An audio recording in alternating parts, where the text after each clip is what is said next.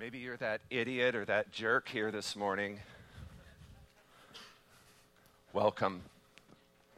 We're glad you're here. And it is true that God does love you.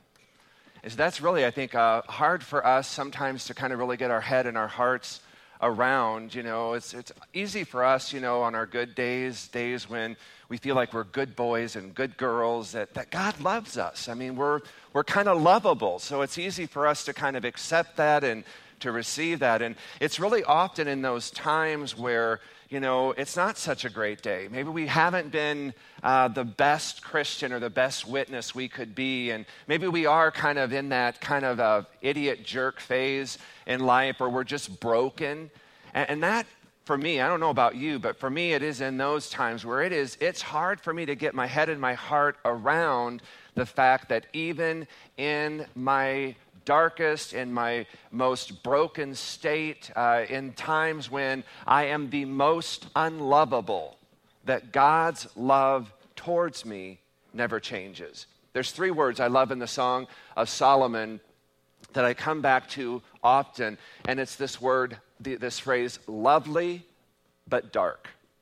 And some of them will say, other translations will be, comely but lovely. And the whole concept there is that even though we may see ourselves or we may see others in places of darkness or brokenness or just areas of sinfulness, that God's gaze toward us is lovely. He loves us.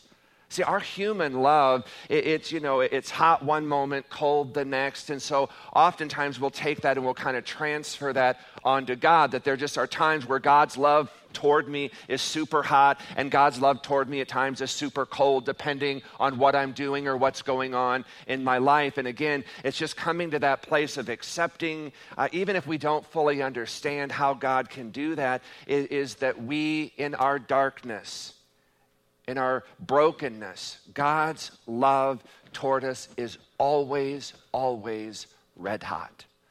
And so this morning you can be here and you can kind of look at that and say, yeah, I'm that idiot, I'm that jerk, I'm that, foul-mouthed, insensitive, grumpy, whatever it is this morning. If you just can open your heart and just say, God, in the midst of all of that, can you just show forth? Just pour forth, just shower me with that unconditional, red-hot love that only you can give.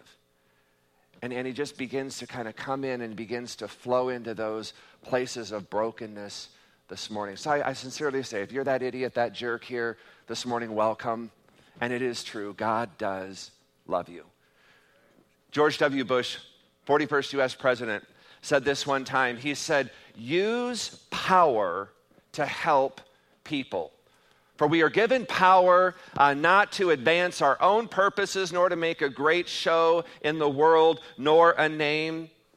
But there is just one use of power, and that is to serve people. He was right.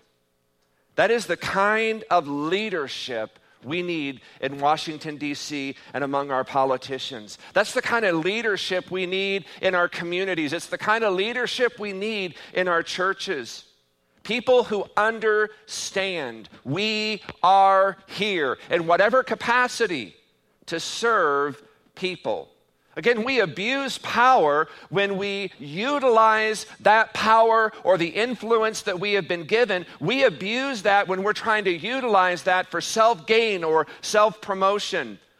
One of the buzzwords back in the 90s, and it was a word that everybody used, and it was everywhere, and it was on book titles and news articles, was that word empower. Now, I don't know about you, but I kind of grew up in the Brady Bunch era. And one of the buzzwords back when I was growing up was the word groovy. I mean, Marcia Brady, she would always comment on how groovy her clothes were, or, how groovy Greg was. I mean, groovy was just, it was just groovy to say groovy. That was a big word back in my day. I mean, it's one of those words that, you use that today and, people kind of want to just distance themselves from you. That word empower was a big word back in the 90s, and that word simply meant to give your power away. I've been empowered not to be powerful. I've been empowered to give that power away. That's what it meant. And I believe that is what people are longing for leaders to do, especially in the church. Empowering leaders are those who not only model leadership, but they're there to also to train, to equip, to nurture, and encourage people to become leaders in the areas of life and ministry that God has led them in.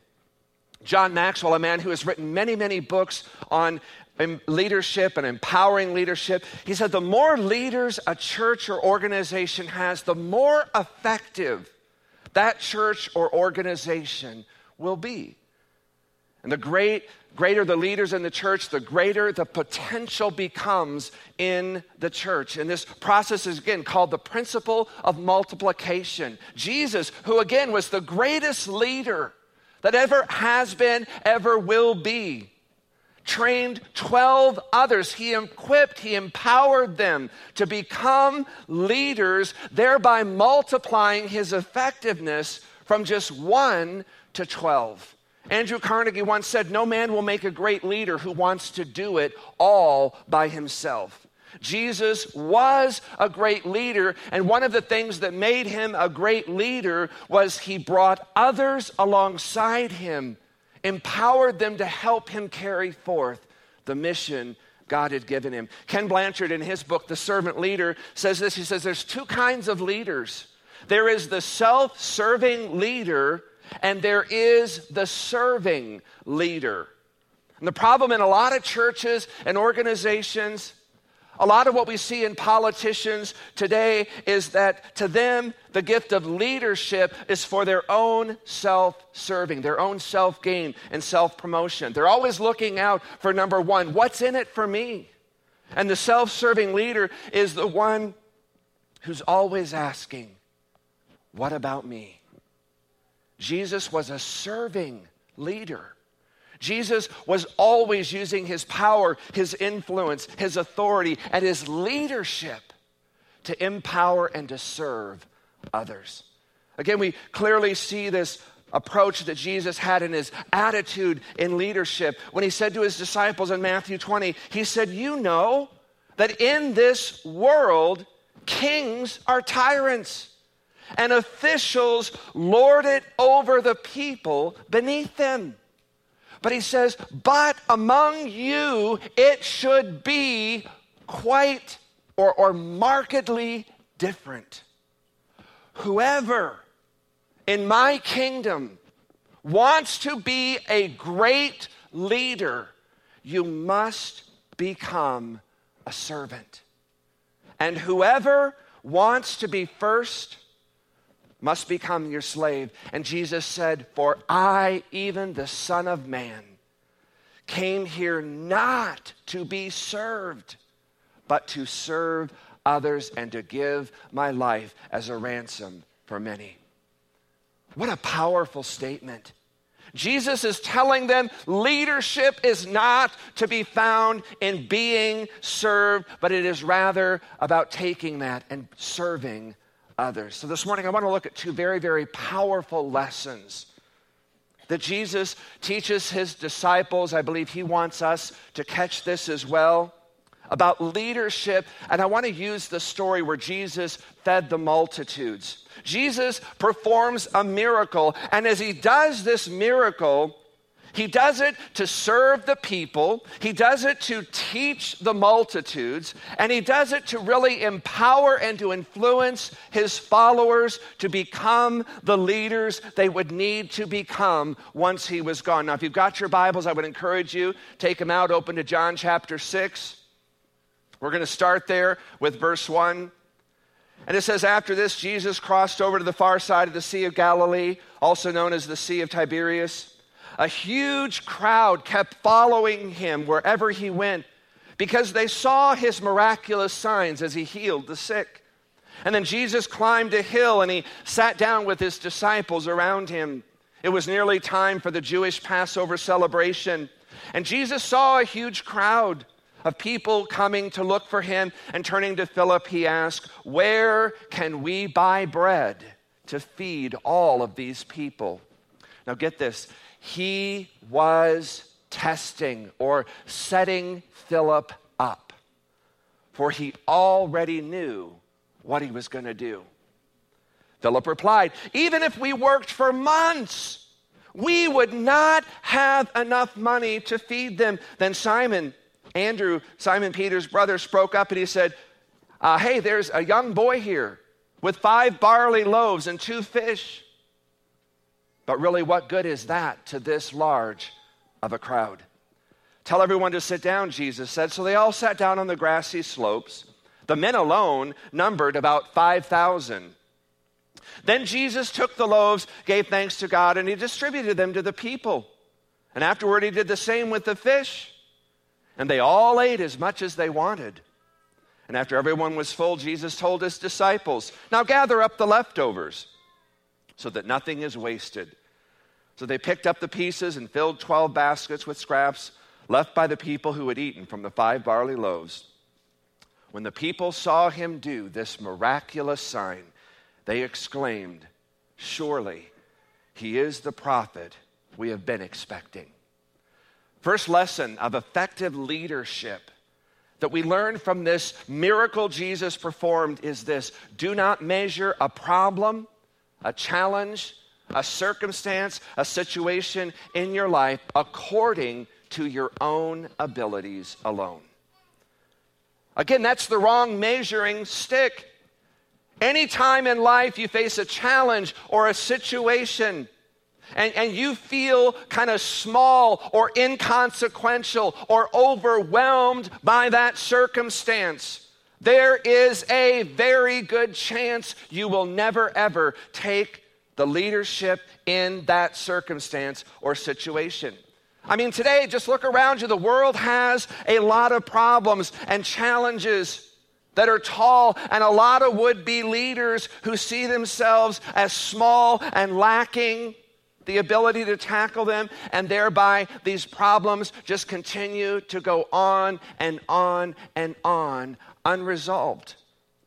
If we're going to learn to lead, to live like Jesus, one of the things we're going to have to learn to do is you don't measure the problem or the challenge you're facing according to your own abilities or resources alone. You'll never, ever do anything significant if that's all you can bring to the table. That's what the disciples often did, and it's exactly what Philip did in this instance. He measured the challenge of feeding 5,000 men, and they put that in there because there were many women and children. So, I mean, you can see how this number would have been even more voluminous than the 5,000. I mean, you're probably looking at maybe 15,000. And that's if the men were married and had children. So Philip's looking at this circumstance and he's just overwhelmed. How could we ever do this if it's just up to us on our abilities and resources? And he quickly figures out, we don't have enough. I mean, I've already done the math. Then he did what we all do in that circumstance. He panicked. One translation of John 6:7 says, Philip replied, "It would take a small fortune to feed them." He looks at Jesus and says, "What are you talking about, Jesus? I mean, we can't do this. This is impossible." And Jesus looks around. He sees all these people needing to be fed. There's nothing. No refrigerators. No praise cafe. There's nothing. There's not even golden arches nearby. And so Philip sees what most of us would see in that situation. He sees the impossible. It's out of the question. It's beyond our scope to even think about. And here's the thing that I love about Jesus. Jesus loves impossible situations. Jesus thrives in impossible situations. He's God. Impossible circumstances do not bother him. They do not intimidate him. I mean, Jesus does not bite his fingernails over impossible situations. I mean, he doesn't pace back and forth in difficult situations wondering, oh my, what are we going to do? What are we going to do? No, he loves and he thrives in the impossible. Remember, Jesus is the one who healed the woman who had been continually bleeding for 12 years. She tried every doctor, she tried every potion, every prescription, and no one could help. Jesus, he's the one who healed a man who had been sick for 38 years. He's the one who raised a guy that was dead for like 3 or 4 days. That's pretty impossible. But Jesus thrives in that. Jesus loves taking impossible things and making them possible. He even loves leading you and I into impossible situations, places where we are in way over our heads. Jesus himself said in Matthew 19:26, he said, with human beings, this is impossible. But with God, nothing is impossible. Jesus loves leading us into impossible, difficult, in over our head situations, because you know what? It causes us to begin to lean into and to leverage in his direction our abilities, our resources, our very lives, and just to begin to rely more on him and less on ourselves. Some of you here this morning, you may kind of feel like you're in an impossible situation here this morning. Some of you may feel like you're in a problem right now and you just feel so overwhelmed, so over your head. You kind of just feel the impossibility of it as you're thinking about it now. Since we're talking about leadership, some of you may be in an impossible situation as a boss or a CEO. When I say impossible situations, I'm not talking about, things that you brought on yourself. God will help us there as well. Rather, I'm talking about those circumstances sometimes that just come into our lives that we really don't have any control over.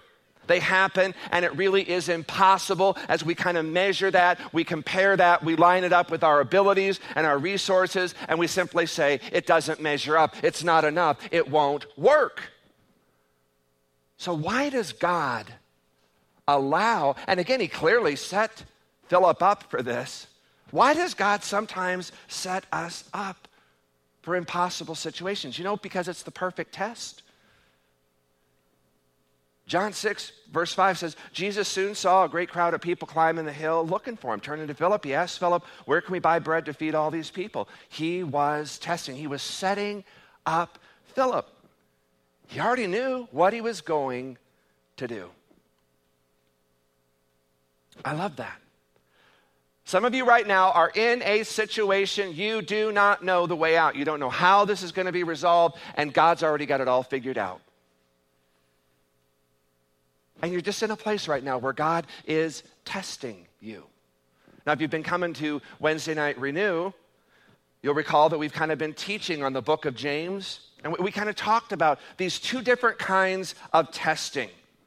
One is called trials. The other one is called temptation. Now, the interesting thing is both of those words, trial, temptation, it's made up of the same Greek word. And so sometimes you'll find that Greek word translated trials. Sometimes you'll find it temptations.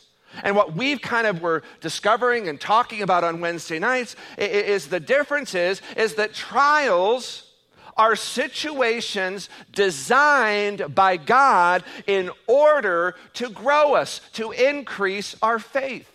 Temptations, on the other hand, are designed by the enemy, the devil, and they are there to cause us to sin. So Jesus kind of sets up the situation, leads the disciples into this in order to test them, in order for God to be able to grow, to expand, to increase their faith and trust in him.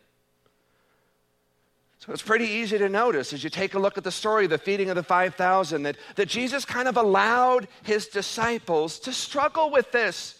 He knew what he was going to do, but he doesn't play his hand quite yet. He knew what he was going to do before he worked the miracle. Has that ever happened to you? Or does God always just kind of give you what you need right away? In my life, it certainly happens. There are times where I kind of have to get in there and kind of struggle and wrestle with this. He allows me to see sometimes how impossible the situation or circumstance is without him. Why does he do that? Again, it provides a perfect test. It provides perfect ground. It provides a perfect opportunity for God to grow me in my faith and trust in him. Now let me be really, really clear about this. When God tests us or sets us up or kind of leads us into impossible situations, it's not to grade you. It is to grow you. God does not grade us, but he wants to grow us. God doesn't need to grade us. He already knows our heart. God already knows everything you and I think or feel. And for some of us, that can be frightening, but again, dark but lovely. He loves us. He already knows us, so he doesn't need to test us in order to grade us. So why does he test us? Well, in order for us to know what is on the inside of us. And then we will come out of the other side of that test, hopefully having grown in our faith and our trust and our reliance upon him. So how do we change? How does God grow us?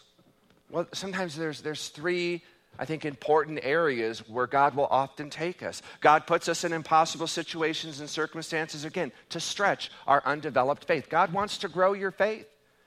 And one of the places that God can do that is just put you in a situation that you're just in over your head. God will put you, or he'll lead you in impossible situations to strengthen our eternal hope. All of a sudden, we're not just looking at this world anymore and the things we're holding on to. Suddenly we kind of realize, man, there's more to it than this. And sometimes God will lead you. God will put you in impossible, difficult circumstances, again, to show his incredible love. When we finally see that God's answer, God's approach, God's way of dealing with this circumstance or situation is different than we would think it would be, and we just kind of come to discover he's always had my back. He's always had the answer. He's always known the way out of this. And it just confirms his deep, unconditional love for us. Second lesson for leadership in the feeding of the 5,000, a little in the hands of Jesus becomes much. A little. When we just give that little that we have and we just put it into the hands of Jesus, it becomes much. What you might feel is just a little. It's insignificant. It's embarrassing how small of what I have to give to you. Just that little in the hands of Jesus. He can take that and just multiply that exponentially. Andrew, another of Jesus' disciples, had his problems with what Jesus was proposing they do in feeding the 5,000. Jesus says, you know what, just go out and do a search in the crowd. And I want you just to find all the food you can, and we'll use it to feed these hungry people. And Andrew comes back, and look what he says. That Andrew, Simon Peter, brother, spoke up and said, all we could find was a young boy with 5 barley loaves and 2 fish. But what good is that going to be in this huge of a crowd? The thing about Andrew is, if he would have just stopped one sentence earlier, if he would have just stopped one sentence sooner, he would have been the hero of faith in this story. He would have been the disciple who came to Jesus and said, look, 5 loaves, 2 fish. We can do it. You can do it, Jesus. Go, Jesus, go. But he doesn't stop there. He goes on and he says, but what good is this with this huge of a crowd? Andrew, like a lot of us, struggles with this thing of faith, as does Philip. Philip says it's impossible. It'll take too much money, a small fortune. He's looking at the problem. Andrew, he says it's impossible. We've got too few resources. We can't meet the need. He was looking at himself. Jesus' miraculous gives powerful answers to both of these leaders in that moment. It would take too much, but no need is too great. No situation is too impossible for Jesus. We have too little. Nothing is too little. Nothing is wasted when we put it in the hands of Jesus Christ. And this is not an uncommon lesson. This is not just an isolated lesson here in the book of John and not really seen anywhere else in the Bible. It's a very familiar theme. You see it in about a dozen different places where God does it again and again and again, over and over and over. Remember a guy by the name of Gideon in the Old Testament? He had this huge, mighty, strong army of 15,000 men. And God said, that's too many. I don't need that much. Let's whittle this down to about 300.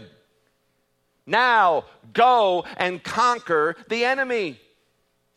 God took Gideon's little army, whittled it down from 15,000 to 300, and God does great and miraculous and mighty things with it. A little in the hands of God becomes much. Remember a guy by the name of David? Whole army of Israel was there to defeat one giant named Goliath. And here comes David, all alone, all by himself, with just a sling and 5 smooth stones. 4 he didn't even need. And he goes out and he defeated the enemy. A little in the hands of God becomes much. Every one of these experiences that people go through, where again they're looking and they're trusting God in difficult circumstances for more than they could ever imagine, see that same pattern happen over and over and over again. God, I have so little to give you. I have so little to work with. But what little I have, I'll put in your hands. And God takes that and he just begins to work miracles with that.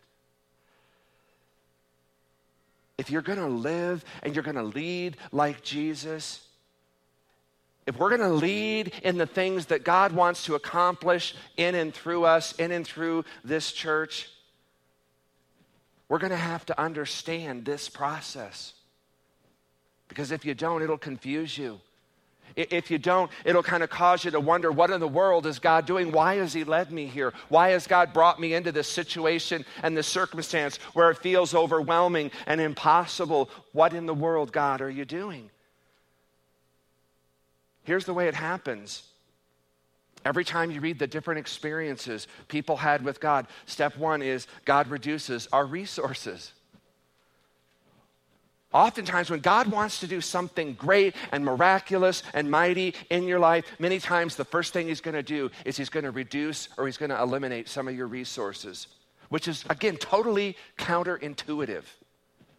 I mean, you would kind of think, if God's going to do something great and miraculous and mighty in my life, you figure he'll do it by filling my bank account. God will give me more money than I could ever use, and I'll take those resources and I'll just use them for the kingdom of God. God will make you feel like Superman. You can go on and just take on the world. You can conquer any and every enemy. Just bring them on. It's not what he does. Again, he reduced Gideon's army, 300. He reduced the entire Israelite army to 1 kid, 5 stones, and a sling.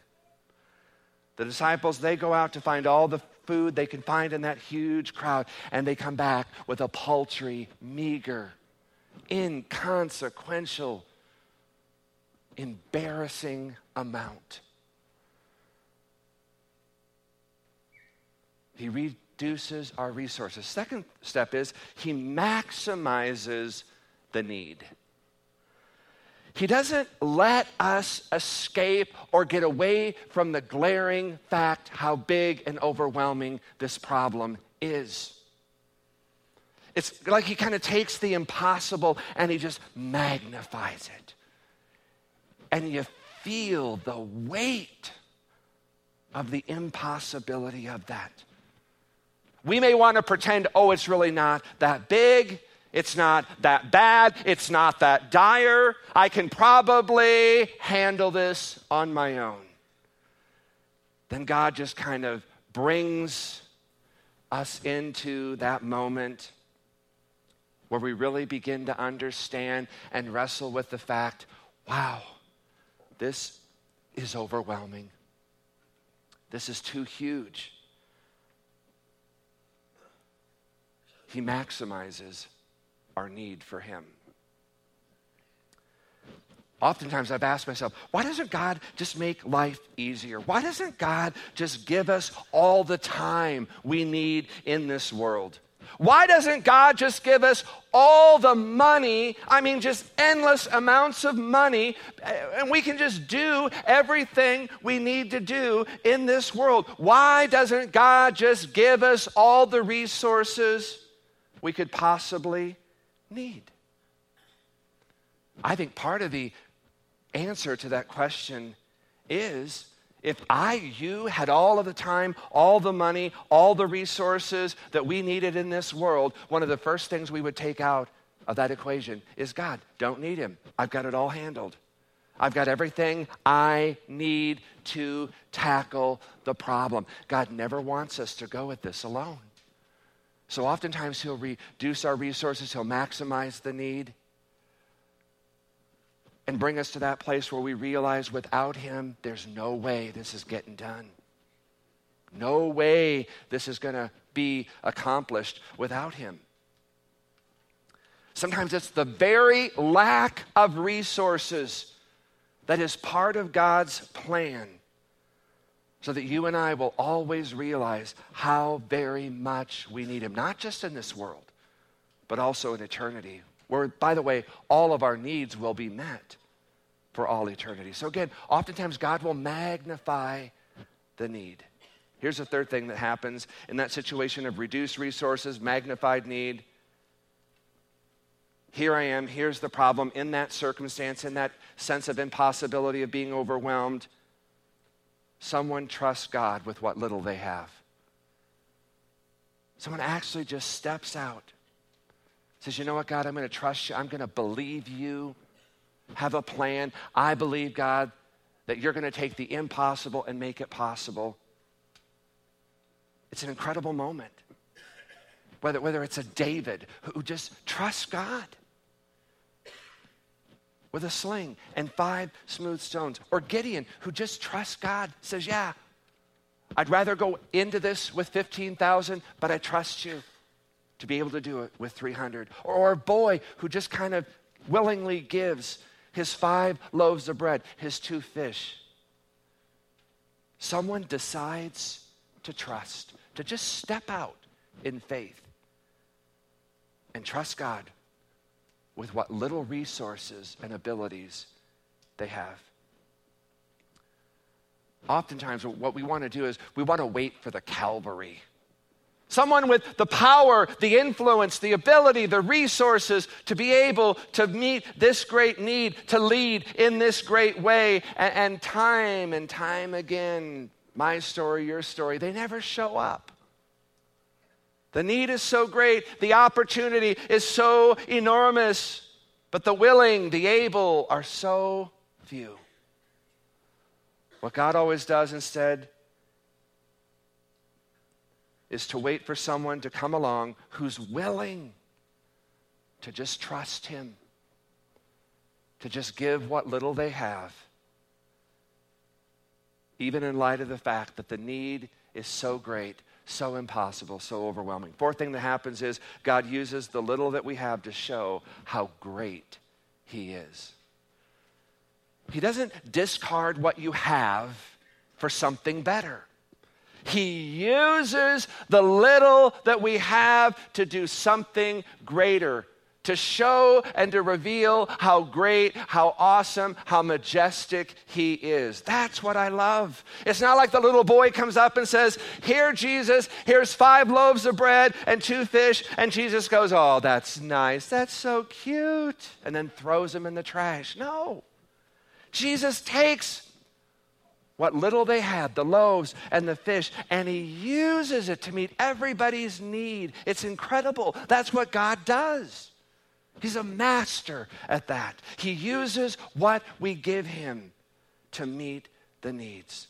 In this miracle, the feeding of the 5,000 or the 15 or the 20 or the 50,000, however many there were, you come to see God's ways are not our ways.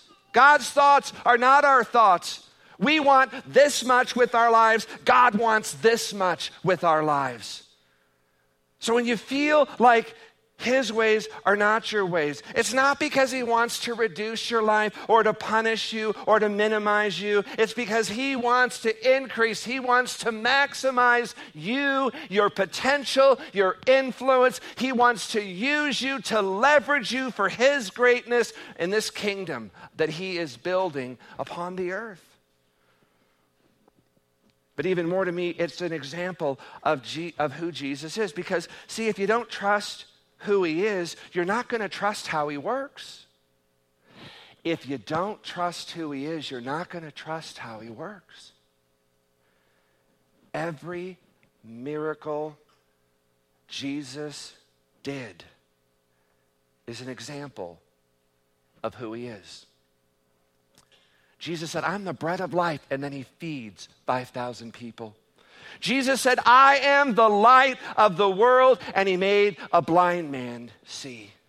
He said, "I am resurrection and I am life," and he raised Lazarus from the dead. It begins with who he is.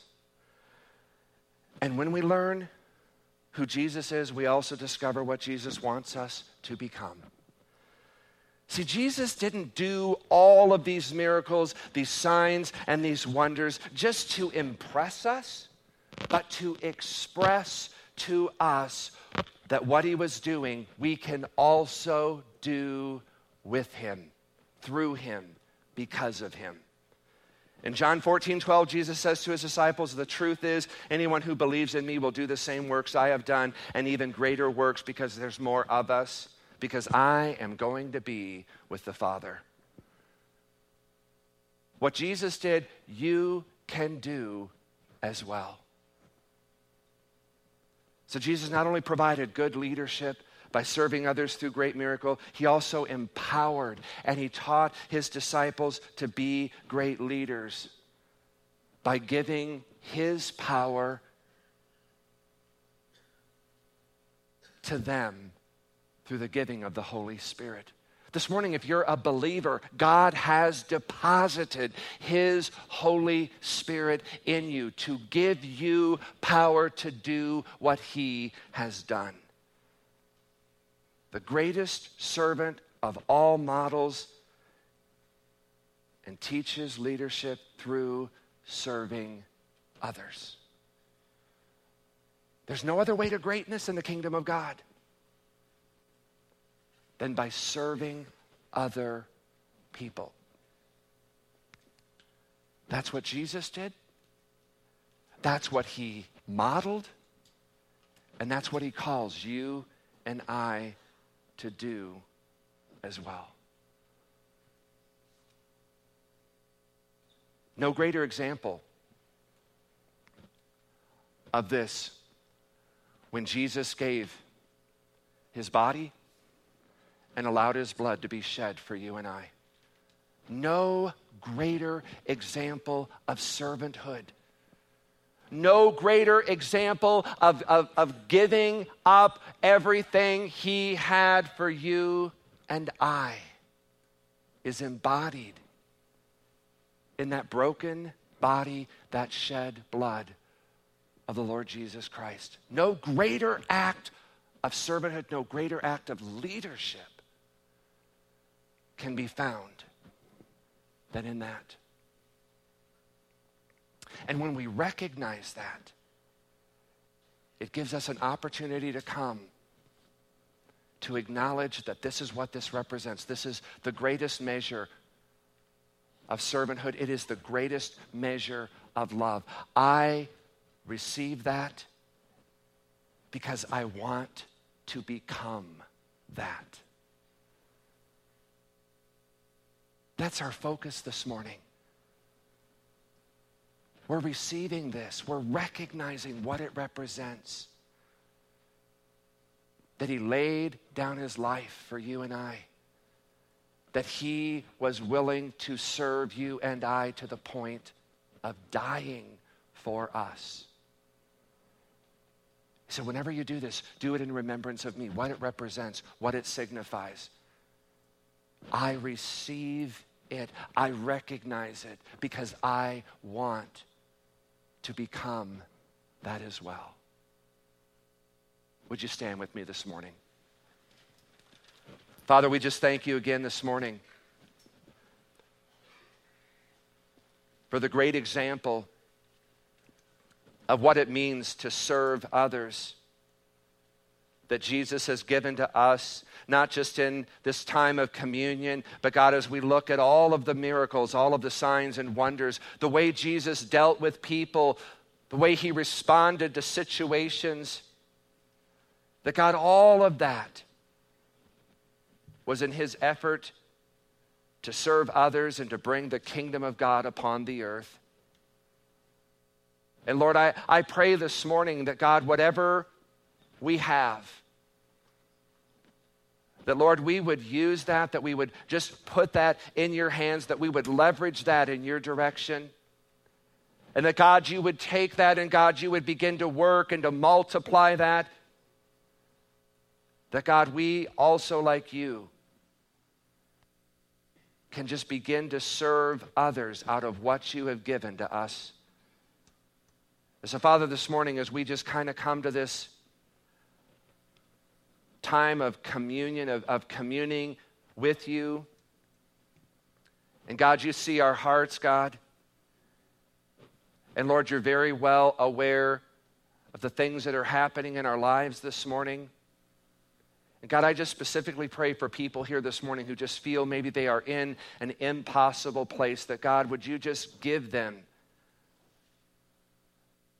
again, Lord, just that confirmation that while what may be impossible with them, that suddenly becomes possible with you. And Father, I just pray this morning that that would just again breathe faith, that that would just breathe life, that that would breathe that eternal hope into that impossible situation, to just come and to recognize that God, you are in it. And because you're in it, you can do it. So Father, this morning, I pray, Lord, if it's areas of finances, God, if it's relationships, children, God, where again, we're just here this morning and we feel like we're at wit's end. We feel like we're in over our heads. We feel like it's an impossible situation. God, use this morning